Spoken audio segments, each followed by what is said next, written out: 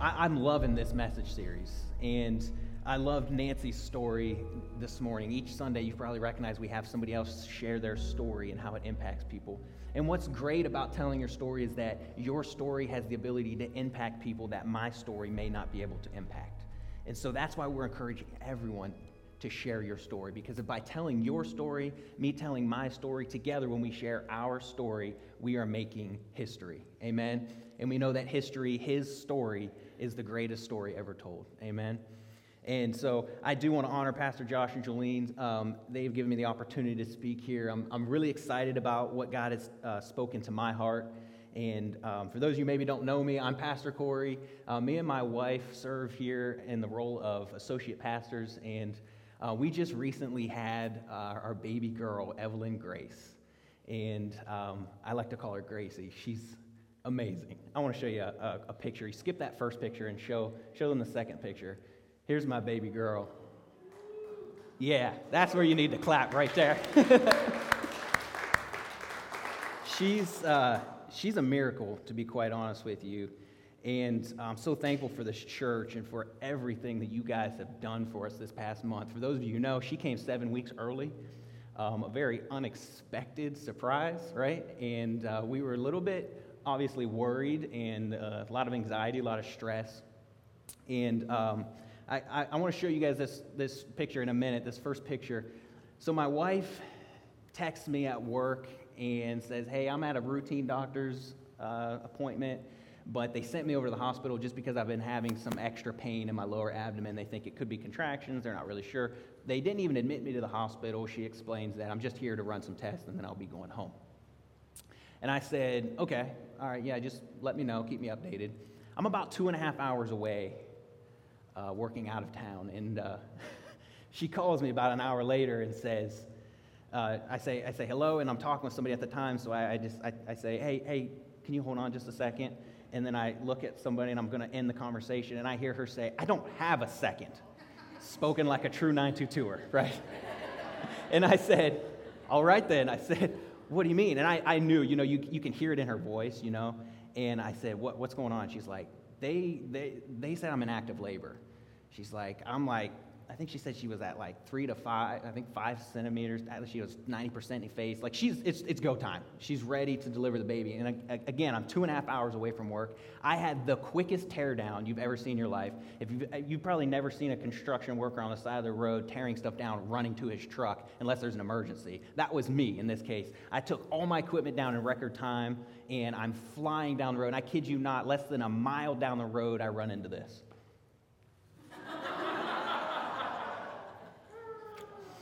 Now, I grew up in a rural America, right? I mean, we're from T County. This is not a abnormal thing to see on the road, but not when your baby is about to be born, right? You do not want to get behind one of these things. And so I try to get around on the left. There's a couple telephone poles, probably not a good thing to do there. Then on the right, I see a mailbox. Kind of thought about it, not going to lie. I think, you know what? This is a farmer's land. He could probably replace that mailbox in like an afternoon. So I thought about it, and I didn't. So I waited very patiently with my horn blasting, my work lights on, my flashers. I waited very patiently. He finally got over enough, and I sped by him. And it was supposed to take 2.5 hours. Needless to say, driving at a little bit more than the speed limit, I was able to get there in less than 2 hours. And yeah, I'm going to brag about that. So anyway, I'm just flying down the road, and the closer I get, the more it looks like I'm not going to make it in time to see her. And, that wrecked me. And I was talking to my brother on the phone as I was driving. He's like, hey, be careful. I just want to check in with you. And, different people were, calling me, and I'm talking with them. And I just kind of accepted myself. I'm not going to make it. I'm not going to get there in time. And believe it or not, I get there. To make a long story short, I can tell you the rest later. There's a few more embarrassing things that happen on the way there. But I get there in time, and she had slowed down labor, and then I get there, and I get to see my baby girl. You can see the rest of the pictures here. She's an absolute miracle. She needed no oxygen. I mean, 7 weeks early, that's pretty rare. She didn't really need a whole lot of help. She was 5 pounds. She was a good size. She did really, really well. So my wife stayed at the hospital, obviously, and then I followed the NICU unit from Altman, who came down to Union, and they took over care, transported her up to Altman, where I went. And it was an incredible experience. This past month has been absolutely wild and crazy. But it's through this experience, this past month, that God has taught me something very, very important. And it's something that I want to share with you today. And a lot of it, believe it or not, was taught to me by my baby girl, Evelyn Grace. She taught me some things about relationships and intimacy. And so if you have your message notes, go ahead and pull those out. And while you guys are doing that, I want to do something we get to do every week, and that's welcome in our jail campus. So on the count of 3, I want you to give a nice big shout to everyone who's watching online, everybody by way of podcast, online, the live stream, and especially you men and women over at the Tuscarawas County Jail. You are a part of our church family. Come on, church. 1, 2, 3. Give it up. Thank you. Thank you for doing that. So if you have your message notes, I want to look at 3 scriptures that all kind of have a common theme, and they're all on your message notes. They're also on the screen, so you can follow along however you are most comfortable. Psalm chapter 8, verses 1 and 2 says, O Lord, our God, how excellent is your name in all the earth, who have set your glory above the heavens. Out of the mouth of babes and nursing infants you have ordained strength because of your enemies, that you may silence the enemy and the avenger. You know, this scripture hit home with me this week because I have a little baby who got to come home this week with us. And at the time when I'm looking at her through this isolette and she's laying there, I'm going to be honest with you, I did not see her as someone that God would use to ordain his strength. And yet that's what the psalm says here, that's exactly who God ordained strength through. Is through a little tiny baby. It says, out of the mouth of babes and nursing infants, you have ordained strength because of your enemies, that you may silence the enemies and the avenger. This is actually the same scripture that Jesus recalls when he's being questioned in Matthew chapter 21, verse 15.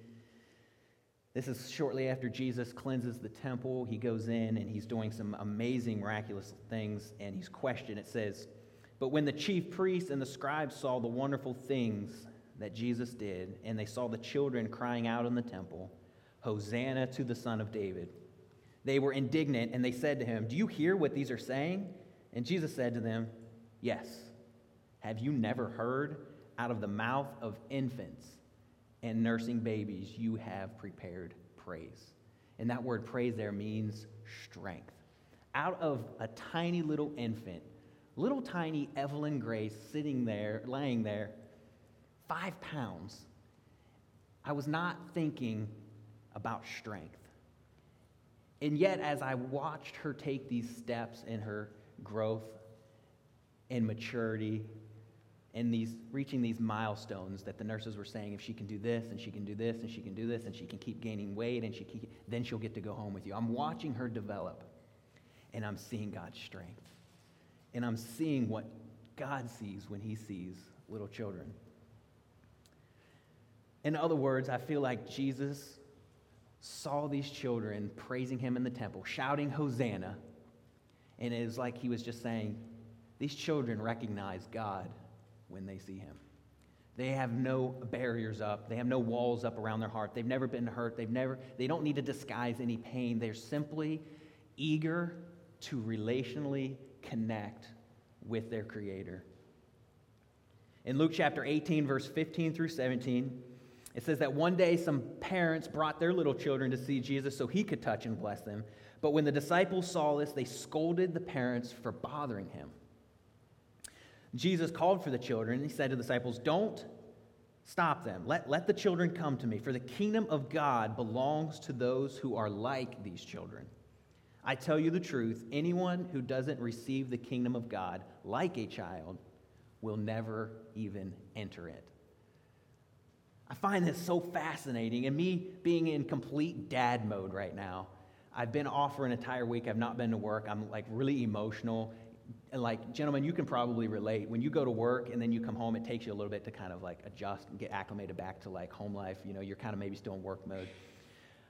I haven't had to do that this week. It's been amazing. I've been just able to stay home and be with my family. But I'm in complete dad mode, and so I'm seeing these scriptures, I feel like the way we were intended to see the scriptures. When Jesus talks about little babies and infants being that which he has ordained strength to silence the enemy, and that if we don't become like these children, we won't even experience the kingdom of God at all. So what is it about children that Jesus loved? So much so that he had to point it out to several people on several occasions that unless you are like a child in a certain way, you will never even enter the kingdom of God.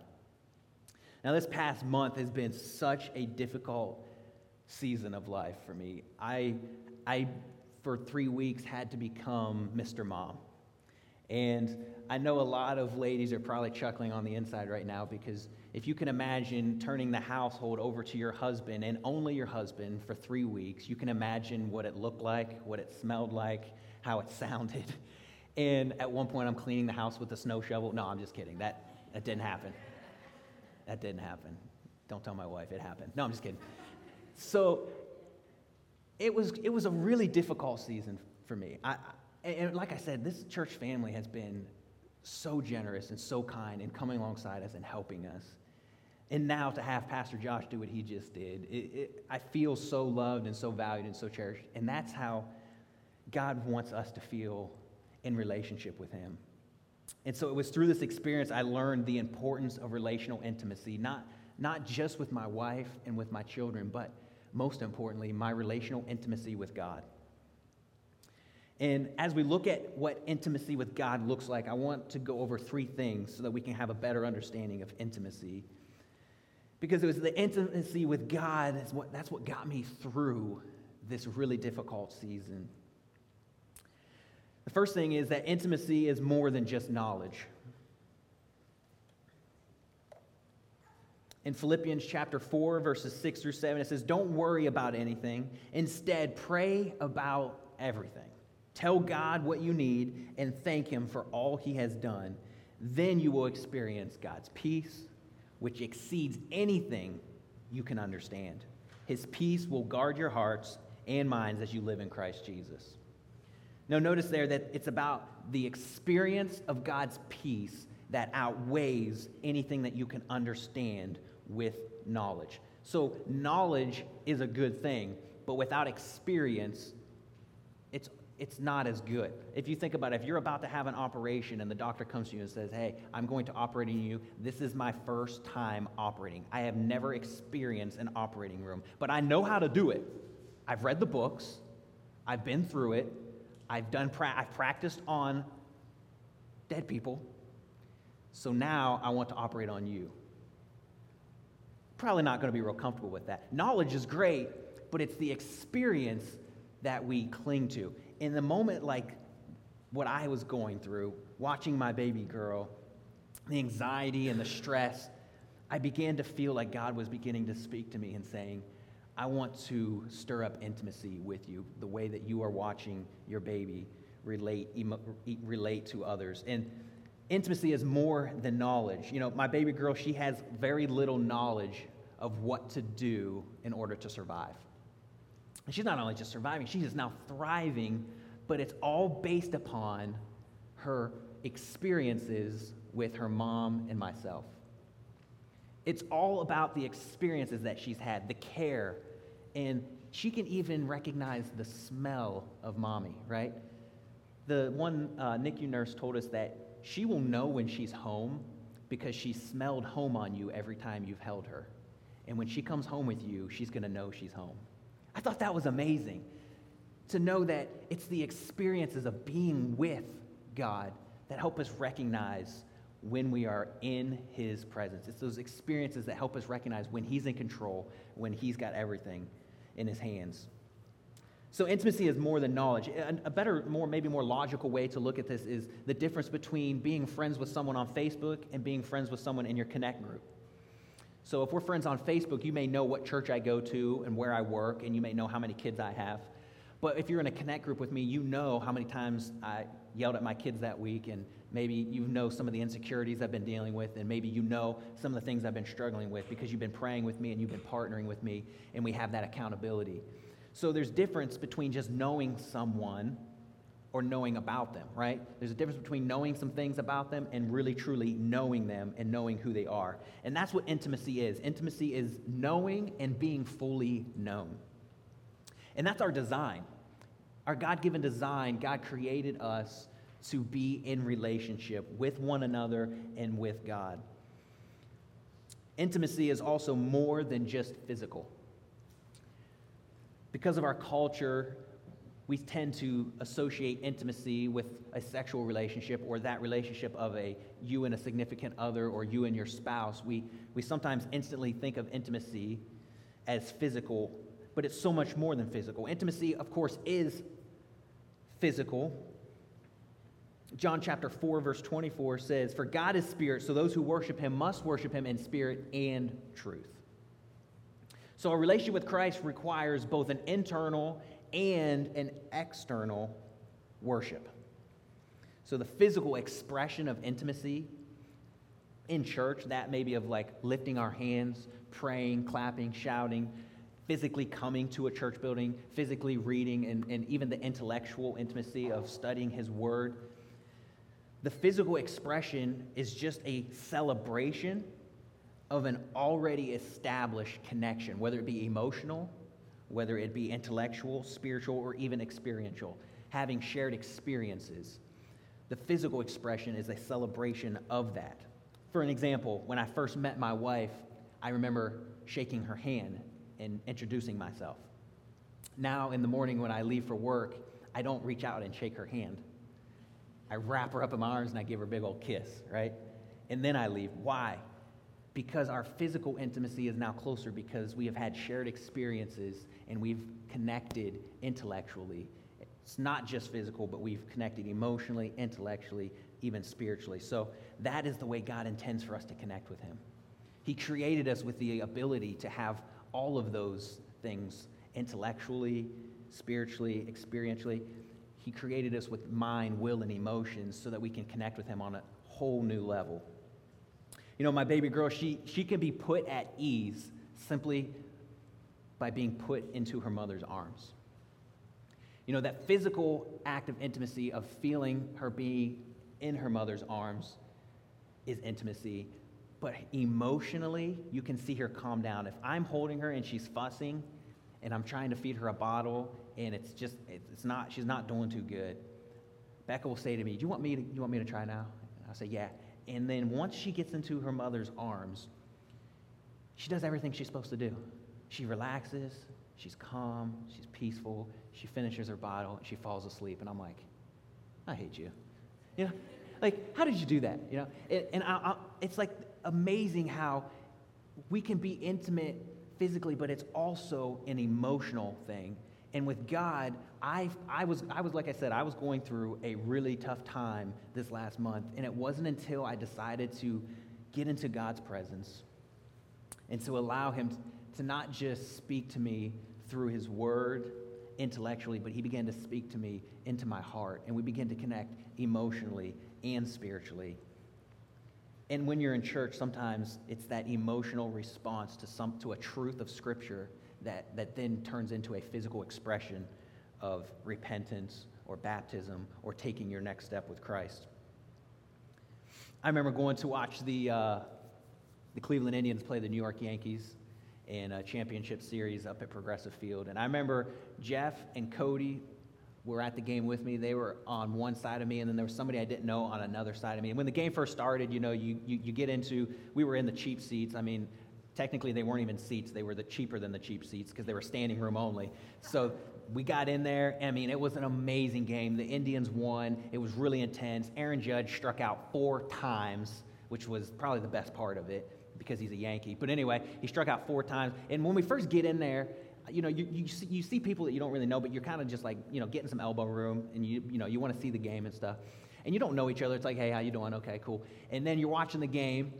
And then by the end of the game, knowing nothing about this guy, we were hugging, I was hugging people behind me. I was high-fiving people I never even met. Why? Because we had a shared experience of intimacy. We went from not knowing each other at all to now we're hugging and we're jumping up and down and we're celebrating a win.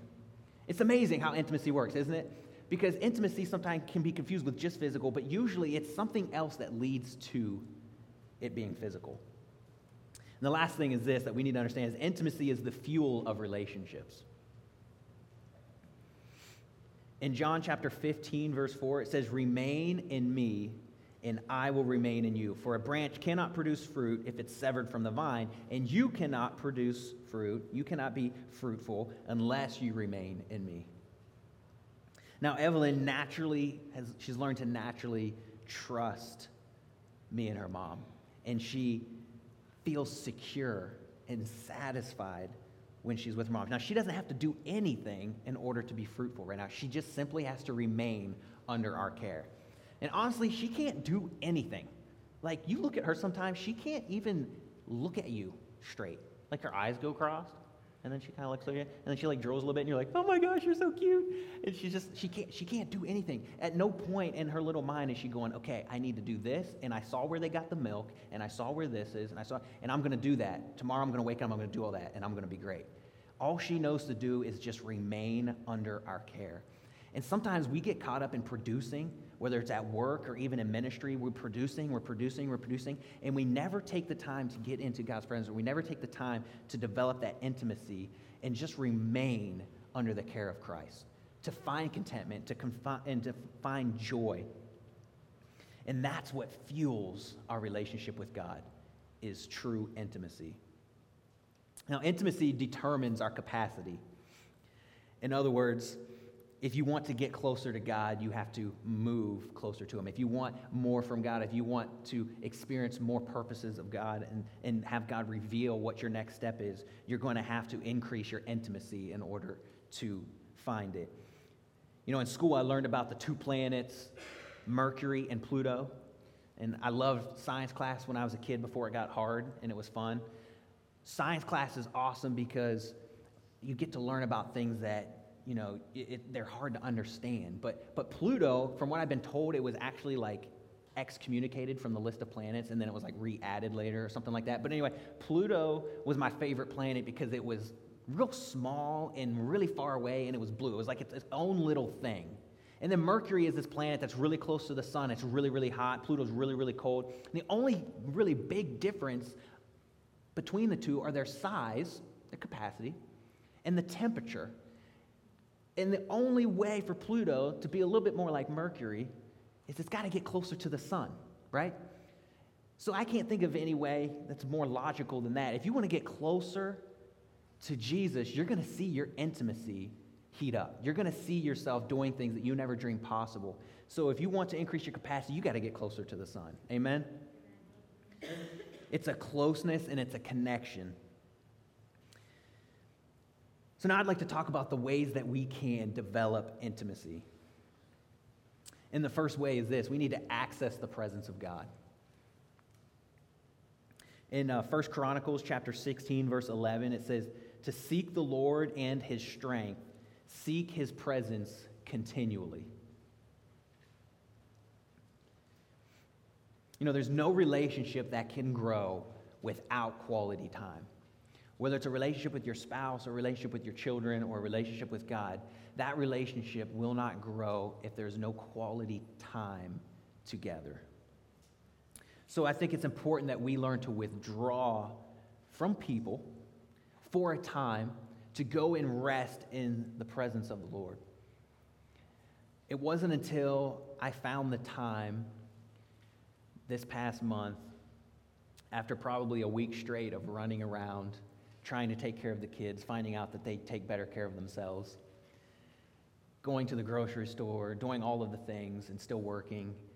And I finally got to a place where I could just turn on some worship music. And I put this song that we're going to play in a few minutes that we can respond to. But it's a song that talks about the presence of God. And it wasn't until I withdrew from everything. The kids are asleep. Most of the housework's done. I can sit down and breathe. And I just spent some time in the presence of God. And I began to spend some quality time with the Lord. And I felt my soul being restored. And I felt like God was picking me back up. And in that moment, I just broke down because in that moment, I was no longer Mr. Mom or Daddy. I was simply a small boy in the arms of my papa. And I just felt like he just wrapped his arms around me and helped me feel like I could do it. So we need to learn to withdraw from people. There's this really cool feature on my iPhone. I'm not sure that Google has even figured out how to do it yet, but they're probably working on it. But iPhone has this thing called Do Not Disturb.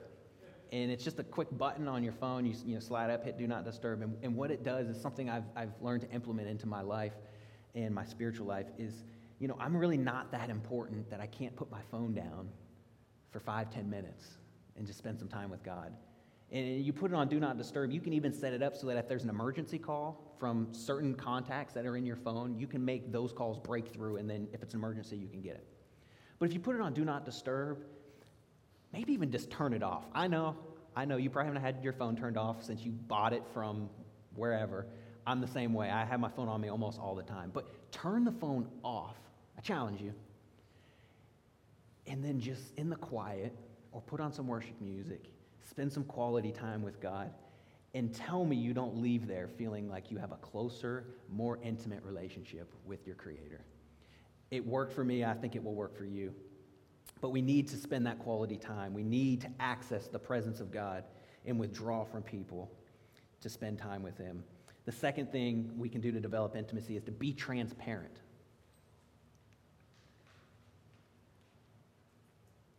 Being transparent is difficult for adults. We spend most of our days at work, and then we're with our kids, and we're doing many other things outside of work, and we're busy, and our lives are busy. And a matter of fact, sometimes when we see each other, hey, how you been? Oh man, I've been so busy. Like it's something we should celebrate. We're caught up in so much, and we're doing a lot of things, and it's not like they're bad things; they're good things. But we put on this facade, and we get really good at faking it, or we get really good at thinking, you know what? I can't let my guard down. I got to be strong. Like this last month, I just kept telling myself, I got to be strong for my wife. I got to be strong for my kids. And so I just had to, they're asking me every day, when's mommy and the baby coming home? And I tell them, oh, probably, a week or so. And like, you just feel like you can't break down. But in the presence of God, you absolutely can. And it's important to be transparent. It's important to let yourself pray a transparent prayer, because it's unlikely that God's going to hear your prayer and go, oh, really? More than likely, He's going to say, yeah, I know. The Bible says that He's not faced any temptation that we haven't faced, and we haven't faced any temptation that He hasn't faced. He can relate to everything that we go through. So to pray a transparent prayer means to tell Him like it is. Tell Him you're mad. Tell Him you're sad. Tell Him why you're sad. It's okay to break down and to let your guard down. You don't have to be strong anymore when you're in the presence of God, because it says that when you are weak, that's when He is strong. So when you're weak and you access the presence of God, that's when you become strong. And it starts with accessing His presence and being transparent. You can talk to God openly and directly. And the other thing you can do is to dive into Scripture and allow God's Word to really speak to you. So you're not just looking at it intellectually, but you're looking at it spiritually and emotionally, and allowing God's Word to really mess with you. And that's what God's Word has done for me. I've been able to see some things differently because of the experiences that I've had. And I've allowed the Word of God to really just kind of change the way I've thought about things. And I'm beginning to see me the way God sees me because of the way I, as a father, see my baby girl. And the third thing we can do is commit to daily surrender.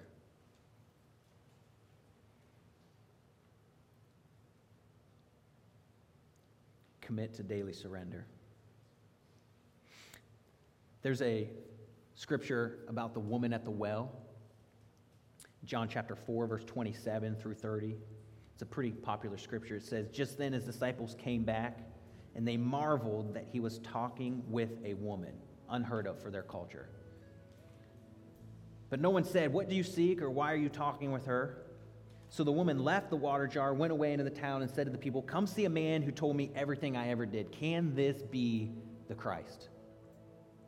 If he could do it for her, he can do it with each and every one of us. He knows everything we're doing.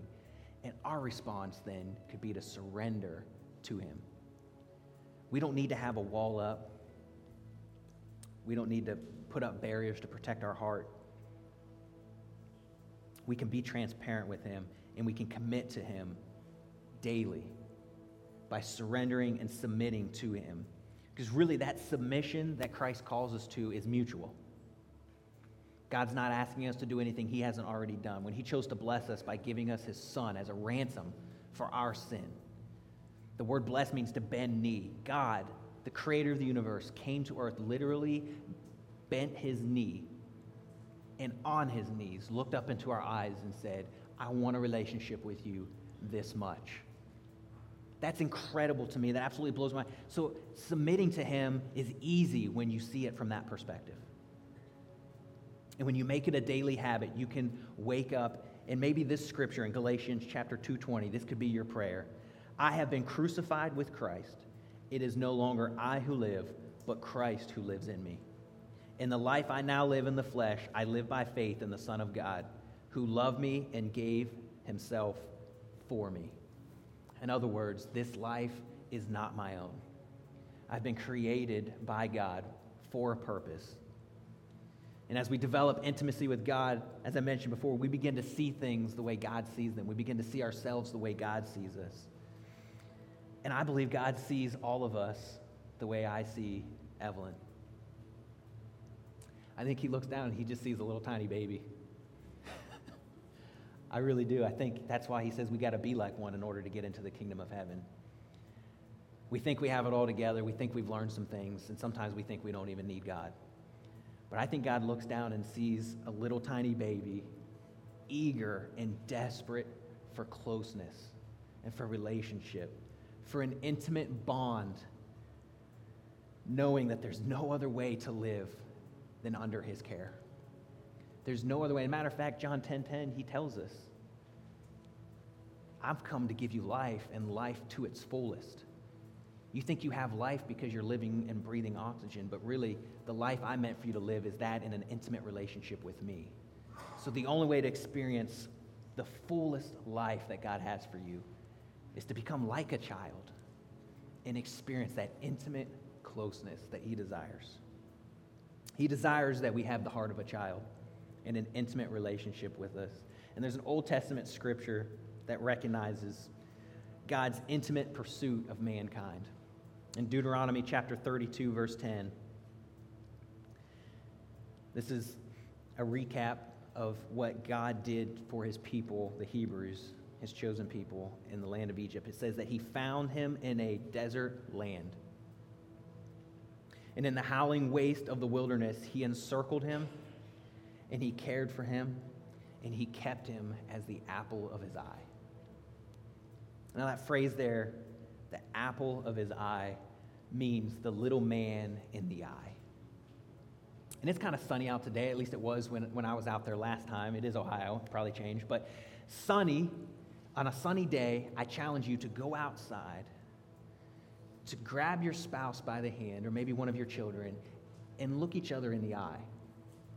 As the sunlight enters your eye, you won't see it at 10 feet, you won't see it at 5 feet, but if you get about 1 foot away, you see a little man in their eye. And that little man is you. The apple of his eye is God's way of saying, I want to keep you so close and in such an intimate relationship that I want you to be the apple of my eye. I want to be the apple of your eye. That's how close God desires for us to be in relationship.